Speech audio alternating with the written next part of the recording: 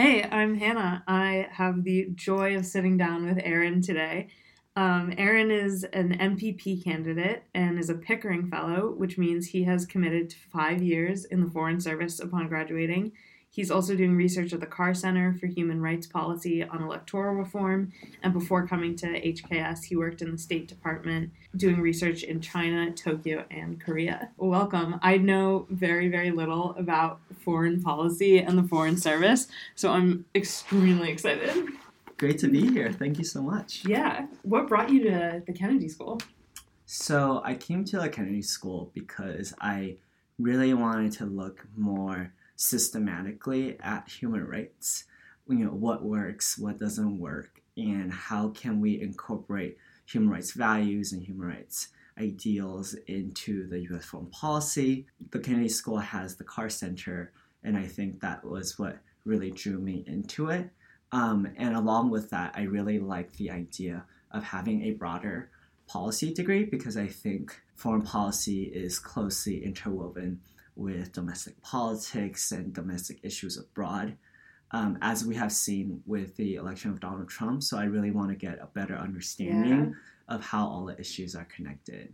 So was it Trump's election, or was there other things that got you initially interested in human rights and foreign policy in general? For me, I've always been interested in human rights. So even though I was born in Los Angeles, I actually lived in Taiwan for 9 years in my childhood. So when I came back to the U.S. when I was 10, there were a lot of different barriers. And back then I wasn't out yet, so I was still kind of struggling with my sexual orientation, with my Christian belief. And all of that kind of struggles or isolation has really made me realize that what I want to do is to help people who are the most marginalized, who don't have a voice in the system.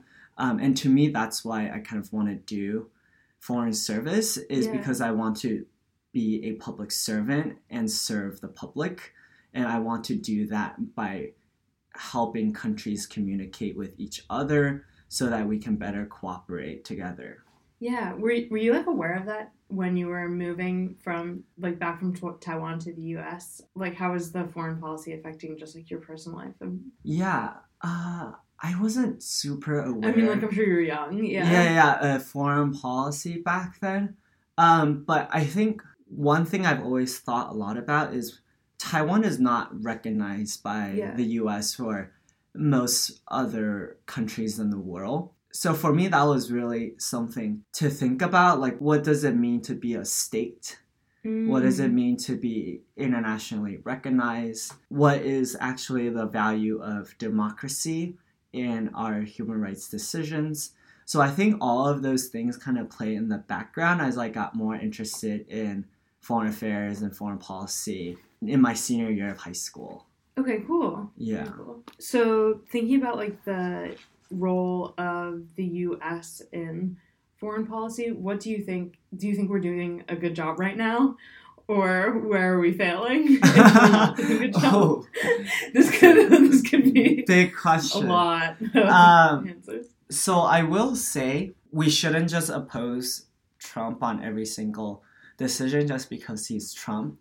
I think Trump is really good at identifying problems and issues. For example, there is a big issue with China and how we're going to engage with China in the future in terms of not only trade, but how China is going to affect the liberal rule-based international system that we've set up, and kind of what values are going to lead these international institutions going forward as China becomes more powerful. So Trump identified a problem there. There's economic trade issues. Trump identified a problem with NATO.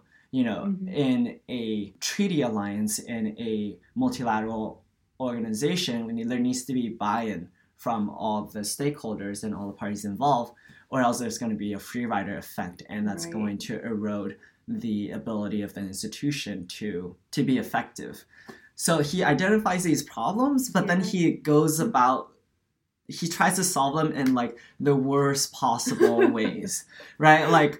with China and trade, like, yes, we should address those issues, but we should address them with our allies. Like, EU has said that they're interested in working with the US on this issue.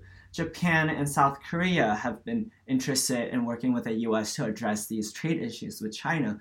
But what he does is call EU the enemy of the US, is to put tariffs on South Korea and Japan, and is to withdraw from TPP. If there's a problem with NATO and them getting to pay more, the solution is not actually, let's not uphold the mutual defense agreement.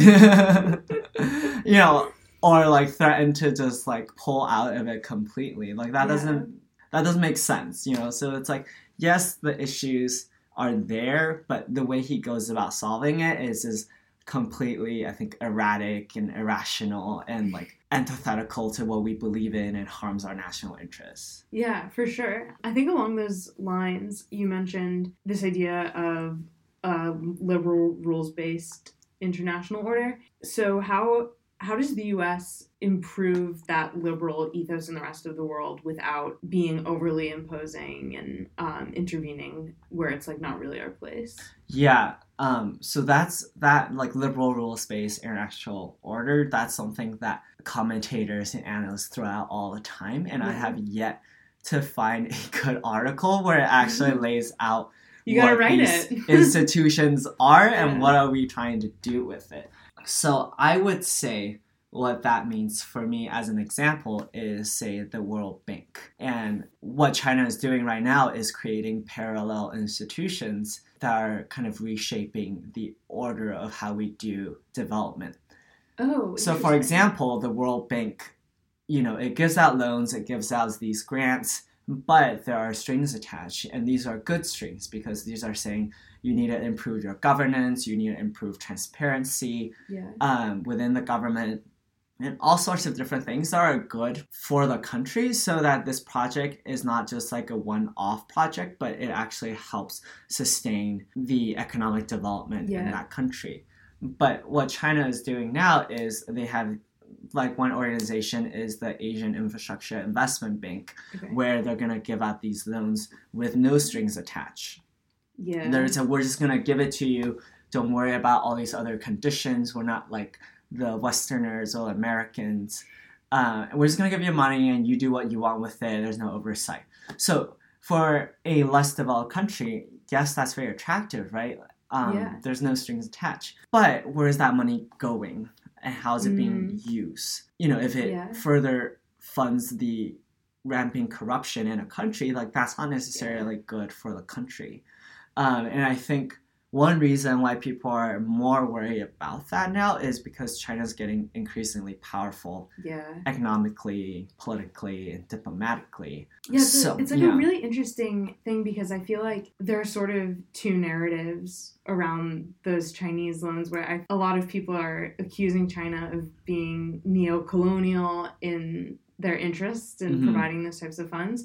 Whereas other people who are maybe in countries that are receiving the funds are saying, well, no one else is giving us money, so we're going to take it, and it's a really good thing. Yeah. And I think time will tell how these projects play out, because there have been research saying that actually giving grants with no strings attached might actually be better. I'm skeptical of that view, but I think time will tell with that.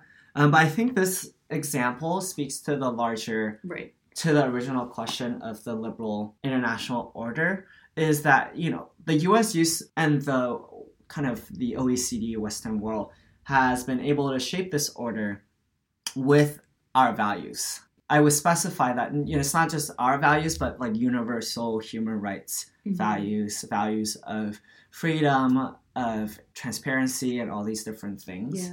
And I think what we're going to see now is that as China becomes more powerful, it now has the funding that we used to have in order to compete with us in these spaces. Right. So it's going to be, how is that going to affect the international order, given now we have a political system that has been able to be economically efficient and effective and successful without the political systems that we have enjoyed Right. that has election and democracy and accountability and rule of law. Yeah, I mean, what are your thoughts on how that plays out? I don't know if you have any predictions.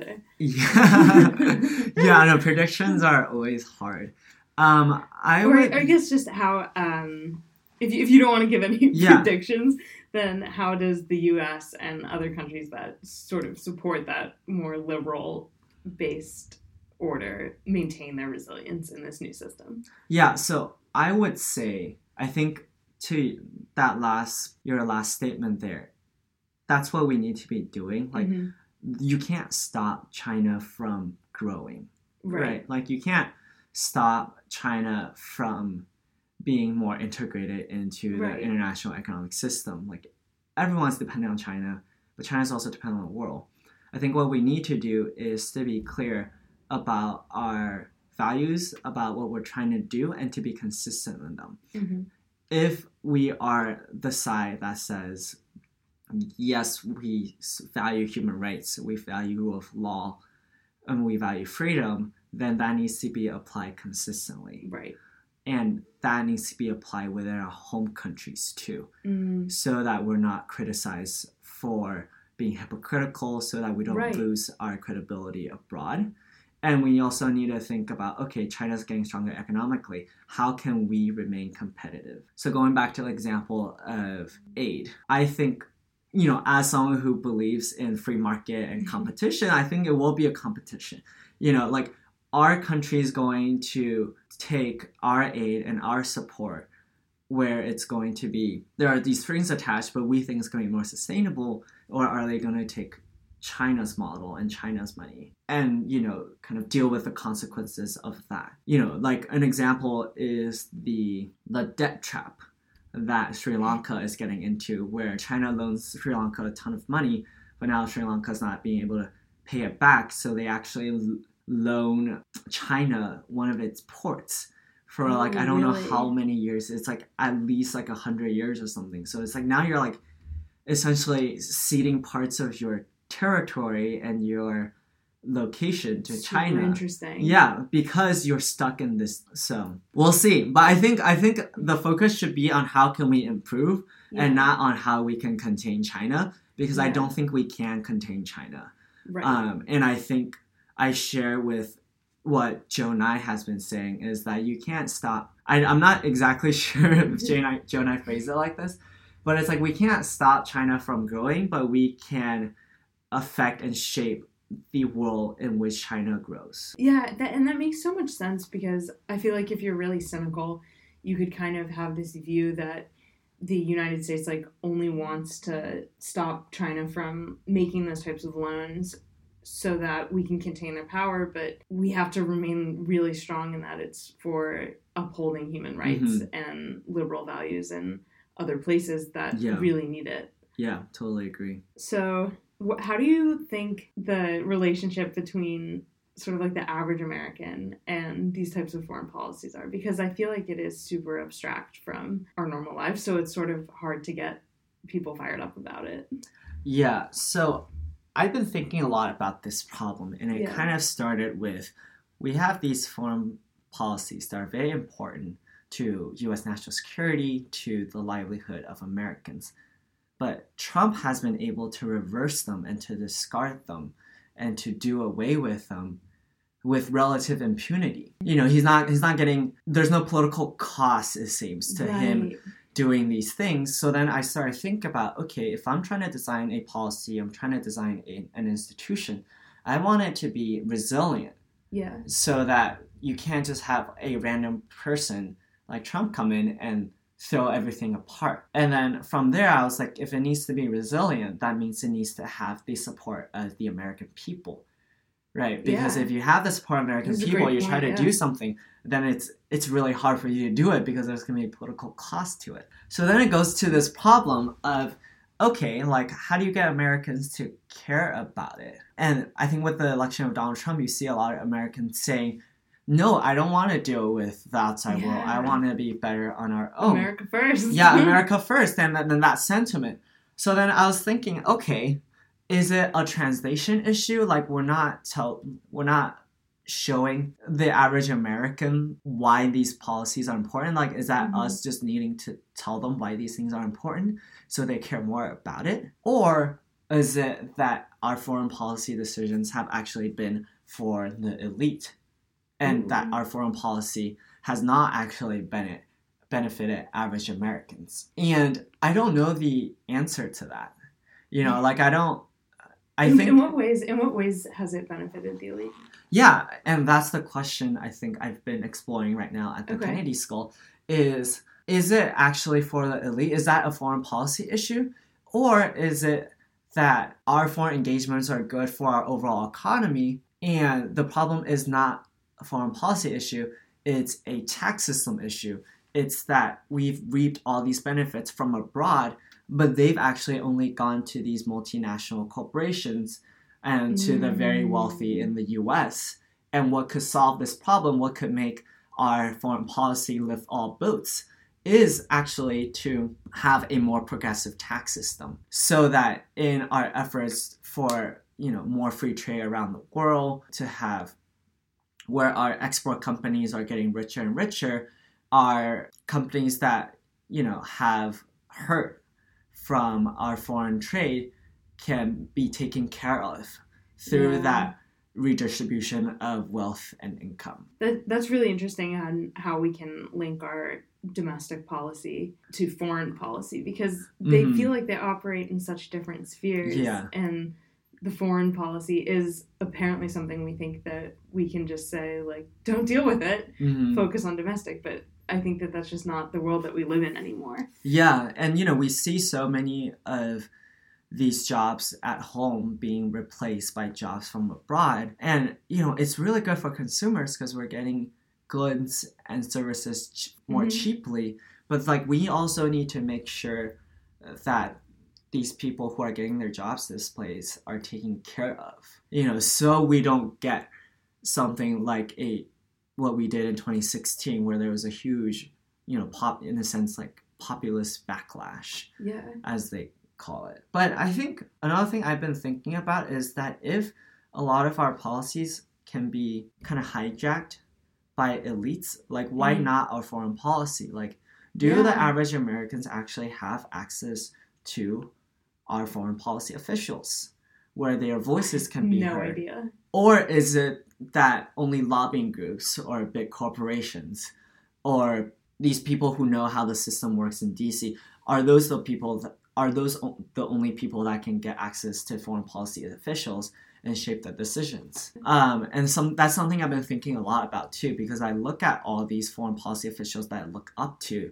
that I aspire to be, but like, what do they all have? They have a law degree from an Ivy League institution or an undergraduate degree from an Ivy League institution. They're probably Rhodes or Marshall, and they probably have families in DC or New York, or these urban cities. So it's like, there might be a disconnect, you know, consciously or unconsciously, between who our foreign policy officials are hearing from and who the average American is.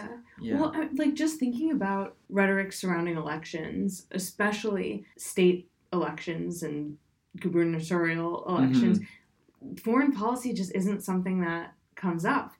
And, you know, I'm from Ohio, and I can't ever remember a time in which one of the major focuses for one of our state representatives or something was focused on foreign policy. So it's so abstracted from the constituencies. Yeah, no, I think that's really true. But if you think about foreign policy, it deals with our defense spending. It deals with terrorism, you know, like because our foreign policy decisions I think that can lead to so it's all these national security issues that are vitally important, but it's so far from people's everyday life that it's hard to connect it to. So I think right now what I stand is like, it's both a translation issue and it's also an issue of our foreign policy not serving all Americans.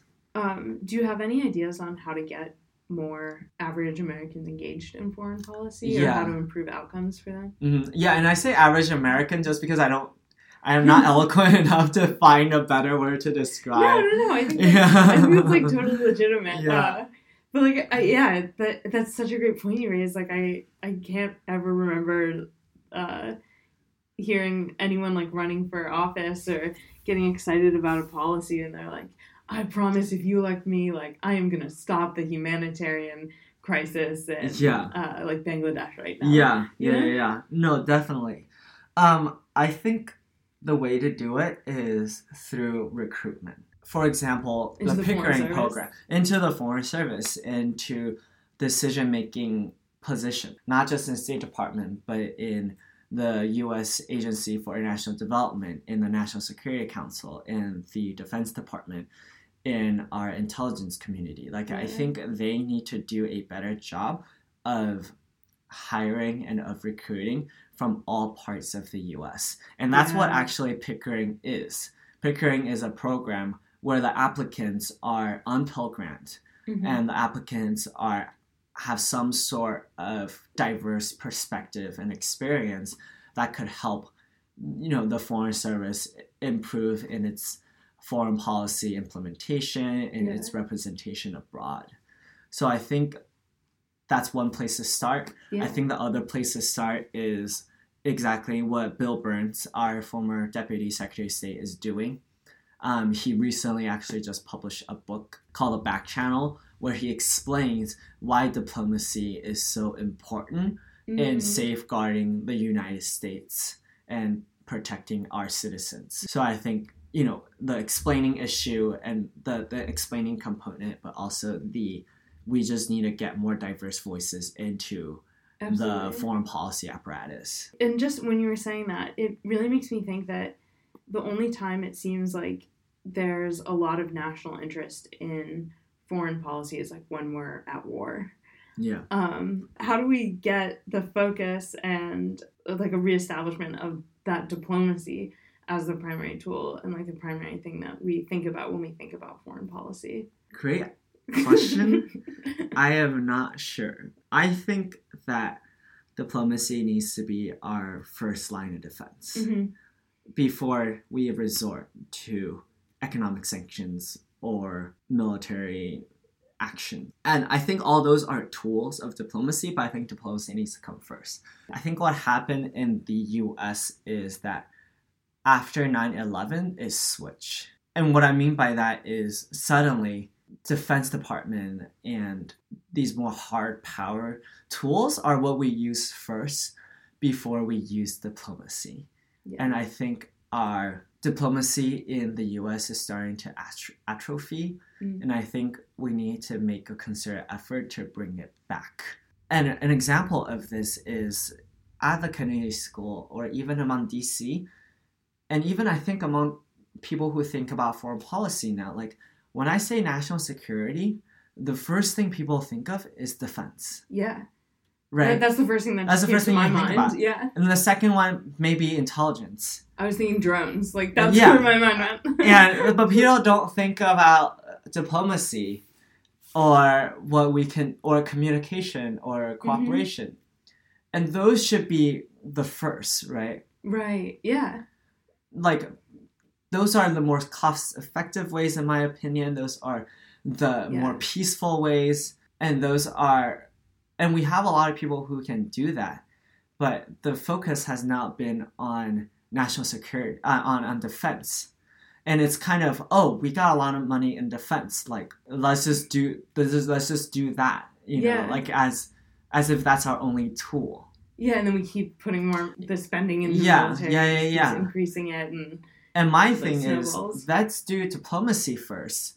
Let's figure out a way to negotiate, to talk about this, to see how we can get out of this where it's mutually beneficial to all parties involved and where it's cost effective and efficient before we go on to the airstrikes and the drone attacks and all those things are tools of American engagements abroad, but I think there needs to be a flip and a change in which one comes first. I imagine the U.S. sets the tone internationally for whether it's diplomacy or more hard power. Do you think we've gone too far, or do you think we can pull it back in and like reestablish diplomacy as the go-to strategy? Like I sort of cynically would just wonder if we've been doing this like threatening thing for too long. Yeah. And I think that speaks to the rise of China too. In 2008, when the US told China, hey, you need to do this and this and this to help the world get out of the recession, China said, okay, yeah, we'll still follow your lead. Okay. I don't think we can do that anymore. I don't think we can be like, China, we need you to do this and this and this. And China would be like, why? Like, why do I need to listen to you? And as the world becomes what they call more flattened, where the powers become more equal, and when you have the rise of India and China and resurgence of Russia, and then we'll see how EU does. I think we need to be smart about this, because we can't just be the hegemon going around telling people what to do. I think we have to adroitly deal with this. And I think that comes to diplomacy. Like, how do we use all of our tools, all of our connections and network to achieve U.S. national security and to protect American interests and American citizens? So I definitely agree with you. I think that's where the U.S. I don't know. That's my position. No. But I don't know how we can get there. I just see so much of the military-industrial complex pushing this, and their influence, their lobbying power, how they influence our Congress members and even our think tanks in D.C. So I don't know. Hopefully we can figure it out in our lifetime. Are there ways that we could be helping the State Department and helping our diplomats achieve those outcomes better? I think first is knowledge promotion of what does a diplomat actually do. There is some of you go to a nice reception. I'm like, what does a diplomat do? And you eat yummy food and you chat with really cool people who are also, important. But that's only like a very small part of the job. A diplomat's job is to make sure Americans are safe abroad. If you get into legal trouble, like we're there to make sure that your rights are secure. We're the ones talking to the foreign officials, talking to the civil societies abroad, so that we have a very, very good picture of what it is a foreign country is doing, so that the decision makers in DC will know what to do. Like, we are the ones engaging communities abroad to show them what the US is really about, to show them what our values are and how we can cooperate through these public diplomacy engagements.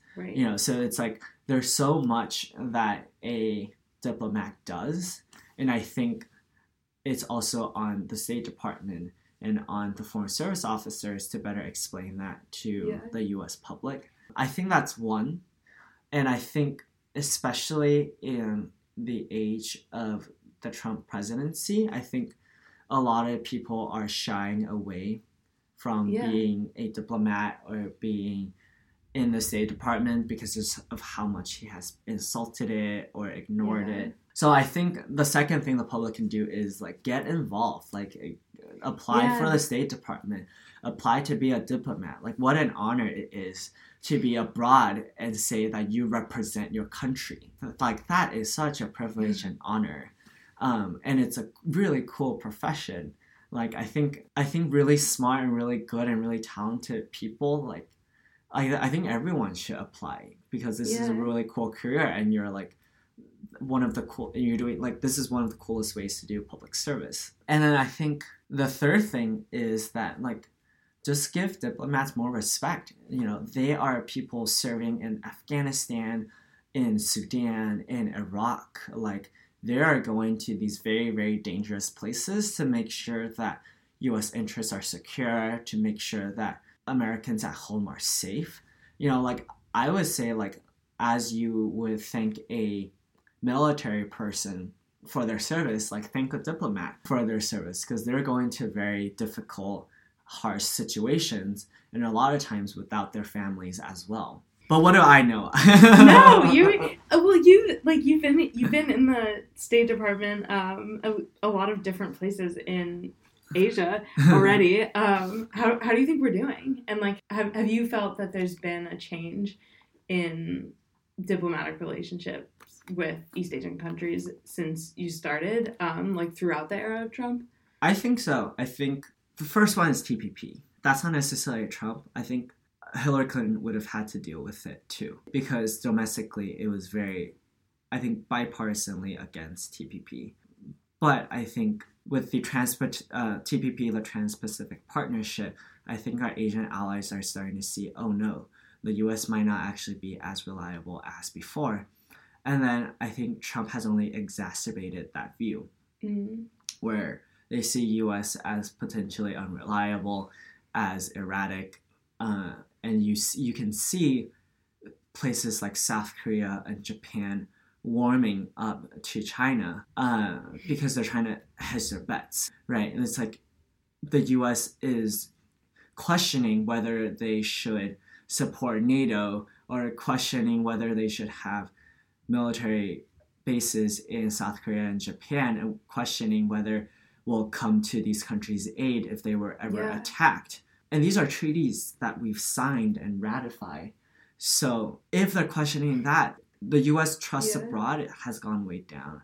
Our credibility has gone way down because of Trump. And countries are doing exactly what Trump is saying, like Trump is warning about, which is that China is increasing in its influence and power and trying to be a regional dominant power. And it's like our actions are helping them do that. I wanted to ask you about this because I can't, I always was wondering if I was just missing something, but it's like, if we're worried about China becoming a regional hegemon and being expansionist and all of this stuff, why in the world would we be alienating Japan and South Korea? Yeah. Those are like the two big checks on China. I was like, I must be missing something. Yeah, and I mean, you can throw like Philippines in there too. And, a lot of these other countries. I think it comes down to... Is there any internal logic in that? I think it comes down to Trump. For him, America first means America only, in a sense. He doesn't think the United States needs anyone else to achieve its objectives. And that is just not... He's not observing reality when he thinks about these things. Like, other countries are getting stronger. Like, what country had a good time being isolationist? Yeah. I think most Democrats and probably a lot of Republicans are saying, no, we need to go in together. Mm-hmm. We need to get our regional allies so that we can address these issues with China together. But Trump is saying, no, I'm going to go in alone and I can do this. So, we'll see. Like, if he can come up with, if he can come out of this trade war with like a spectacular trade deal and put China in check, then we'll all be proven wrong. But I'm very skeptical of that happening. And it is a hard trade-off between, like, if we keep trading with China, we're going to be helping China, or as he describes it, letting China take advantage of us. But it's like, we're getting a lot from China too. So how much are we willing to hamstring ourselves in order to hurt them a little bit? Yeah. Which just seems crazy. Yeah. Do you know where you're going to be in the Foreign Service? Not yet. Okay. But my background is on East Asia and China, and I speak Mandarin. Okay. So most likely they'll send me to China, which I'm super pumped about. Is there any chance they just like send you to like Sweden or something? Really? Yeah. No, I think there's less of a chance of them sending me to Sweden and more of a chance they'll send me to like Afghanistan or Iraq or wherever they need to learn Arabic. Yeah. But that's part of being in the Foreign Service. Yeah. It's called, like, they call it worldwide availability, is that you go wherever the State Department and Foreign Service needs you the most. Because this is service. Mm-hmm. You're serving the American people, you're serving the government, you're serving and upholding the U.S. Constitution. Like, this is what you need to do. So, I'd be happy to go. It really is like an amazing commitment to service. To get back. On there. topic. I think one of the other things that you mentioned you wanted to talk about was American lobbying groups in foreign countries. I don't know what that looks like. Yeah, that's kind of me thinking about lobbying groups in the U.S. That are, I would say, have particular interests. So one example is there is a Taiwan lobby advocating for closer relations with the U.S. and Taiwan. Mm-hmm. There's also a China lobby trying to make sure that the relationship between the two stays friendly for whatever reasons or stay hostile for whatever reasons. Mm-hmm. There is, you can call it a Cuban lobby Mm-hmm. in Florida. I imagine there's like a pretty strong like Israel lobby. Yeah. And that's the one that's been in the news lately too. So it's kind of, how do you, like, the United States is a place of diversity. We have people from all over the place. But then you also, for someone like me, or for someone like my parents, you also, you come from a different country, so you also have affinity to a different country. So how do those groups shape U.S. foreign policy going forward? I think that's something I've been really interested in. And, as the United States gets more and more diverse, which is, a wonderful thing for our country, how does that affect our foreign policy?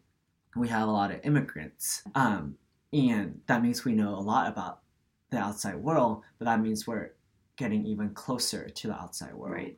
Yeah. Yeah, and I think that goes back to your point about, just if there are lobbies and if some of them are stronger than others, it's like, how are our politicians serving elites in one particular lobby over the interest of others, regardless of whether it makes sense for the future of our country. Yeah. So that's just something I've been thinking about. I think that's a really great point. Since this week, so stay tuned. I feel like it's really interesting, though, because it makes so much sense that the same sort of struggles we have with our domestic policy we would have with foreign policy. But I think that there is that divide in a lot of people's mind between the two, as if they're two completely separate spheres, and that just can't be the case. Yeah. So... have you found anything particularly frustrating or particularly exciting about the Foreign Service so far? I would say not Foreign Service or State Department, but more generally among the Foreign Affairs Committee, the community. Even here at the Kennedy School, a lot of people are interested in foreign policy because they like learning about, they like working on trade. Or like they like working on national security, or they like working on like great power competition or like politics. And yes, those things are all really cool, but we shouldn't do them just because they sound cool and just because you can get a lot of influence and power in them. We should be doing them because we're serving the American people. And I think that's what's been missing from the foreign policy discussions that we have, as opposed to other policy areas like education policy, like healthcare policy. Yeah. Like in those areas, it's like education is about students and teachers. Like healthcare is about people who are sick and people's livelihood and their security. But when we move on to the foreign policy field, it doesn't feel very human-centered. And I kind of worry about that because at the end of the day, all these policies should be to serve the American people. Yeah. And it should be public service. It shouldn't be these abstract things about like the US and its position in the world and like who is going to be better than who in this like international sphere. Like it needs to be, how will these policies affect the American people? And I think that is what's been frustrating. Is that it's not, the discussions to me, I feel like haven't been very human-centered. And I think I'm, guilty of this too. When you're talking about these like great power competition, you really forget who you're trying to serve. So I think that's one thing that's been frustrating. And I don't know how to, and I'm thinking about how I can address this and put more people to make our minds think like, okay, this policy will benefit the American people, or this policy will hurt the American people, and which groups of Americans are they specifically harming or benefiting. So that's one thing. I think the other thing is that there's very little talk about human rights. And yes, I understand that there is a limit to how much we can do in human rights abroad, but I think as we compete more with the US, with China, and as our resources become more similarly abundant, the difference that the US is going to have as opposed to China is going to be our values and what we push for. And I think if we just kind of take it as, oh, like, we're realists, like, we're not going to, there's nothing we can do abroad and there's nothing we can do in the circumstances, then, like, well, how are we different from China? So I definitely wish there's more human rights topics within the talk of national security and foreign policy. I think that's a great point. And making those connections a lot more tangible for a lot of people. Are there specific human rights issues you're interested in, or just sort of more broadly? So I would say right now I am most worried about the Uyghurs.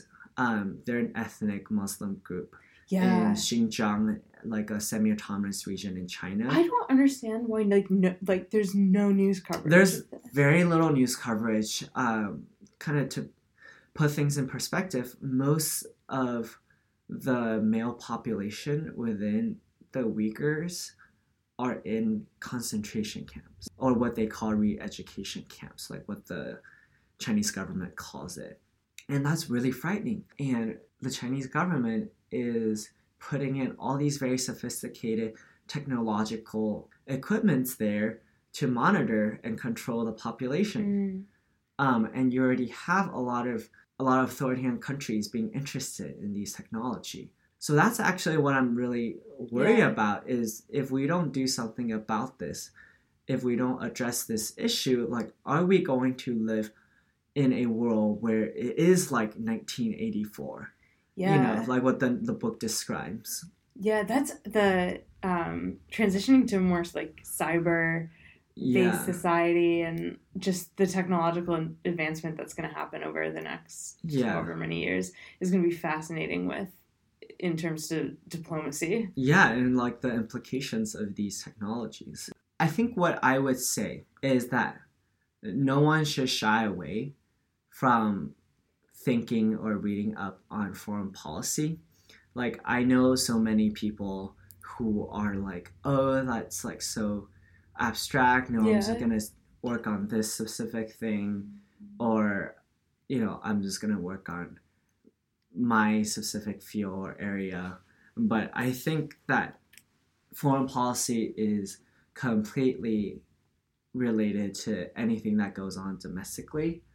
And I think that people should, don't shy away from like learning about it or advocating for it or talking about it, because I think it's really important.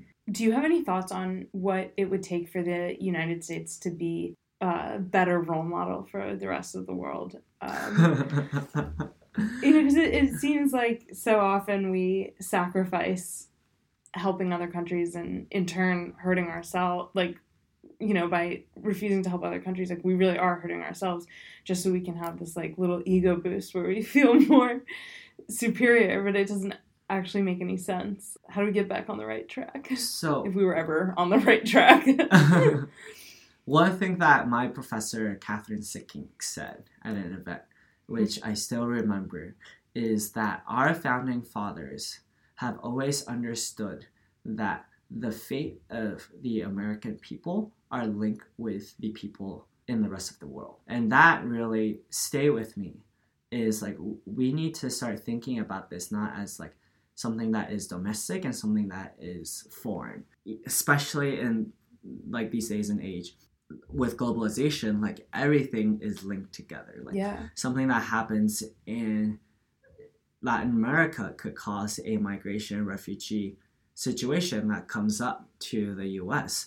Technology like surveillance technology abroad could easily come into the US. Like all these things are connected. Yeah. So I really encourage people to just think more broadly and to just kind of start thinking about these different issues. But other thing is, we just got to take care of issues domestically too. Yeah. Right? Like, we can't conceptualize Americans as having a linked fate. Yeah. It's like, if we care about human rights abroad, like we definitely should be caring about mass incarceration. Yeah. And what we're doing to people at home. We should be very concerned about concerted efforts to block people from voting, which is the core of the Constitution, right? It's this belief in the democracy and civil liberties. Like those things we need to take care of. We should make sure that people are not going to go to like the emergency room just because they don't have money to pay for it. Those things like we need to take care of. Yeah, especially because with all sorts of human rights, whether it's gender-based or ethnic-based, or just, as you were saying, like the insurance of a free and fair election. We criticize so many other places for their inability to do so, but there are a lot of places in the U.S. where people don't have access to voting. Yeah. No, definitely. Like, why is our election on a Tuesday when people are working? So many other countries make it on a weekend or make it a federal holiday. Like that, like you should not have to choose between potentially being fired from your job and voting. So but what I will say is advocating for human rights at home, civil rights at home, is not mutually exclusive with advocating for human rights abroad. Like we have a lot of issues at home, yes, but I think how we present ourselves to the world and what we work on and what we care for abroad is also equally important. And just because we are flawed in more ways than I can count, it doesn't excuse other countries from doing those things, and does not mean that we should not be able to point them out on those different things. It's almost like people are flawed, but we can still expect the best in each other. Yeah. So it makes a lot of sense that if we sort of accept those flaws as a nation within ourselves, like we can still do our best to empower other countries and people to expect a lot of their governments, just as we would hopefully expect a lot of ours. And it's like, just because we have this problem of mass incarceration doesn't mean we shouldn't point out to the world that, hey, China is locking up over 1 million people in Xinjiang, right?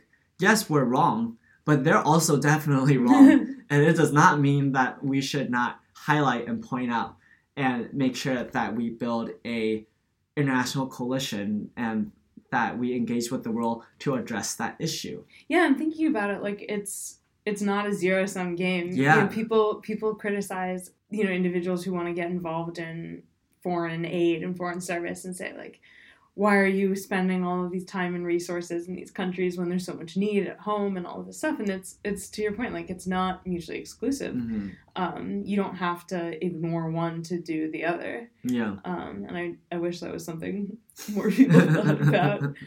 Is there anything else? No, thank you so much again. Last pitch to get people involved in the foreign service. I would say don't shy away from it. Everyone's really smart. Like, no one should be excluded from this conversation. Yeah. No one has the right to exclude any of you guys from the conversation. The only way we can get a foreign policy that is more representative of American values and of actual, like, American people's interests is if we all start to engage in it and care about it, and advocate for what we think is right.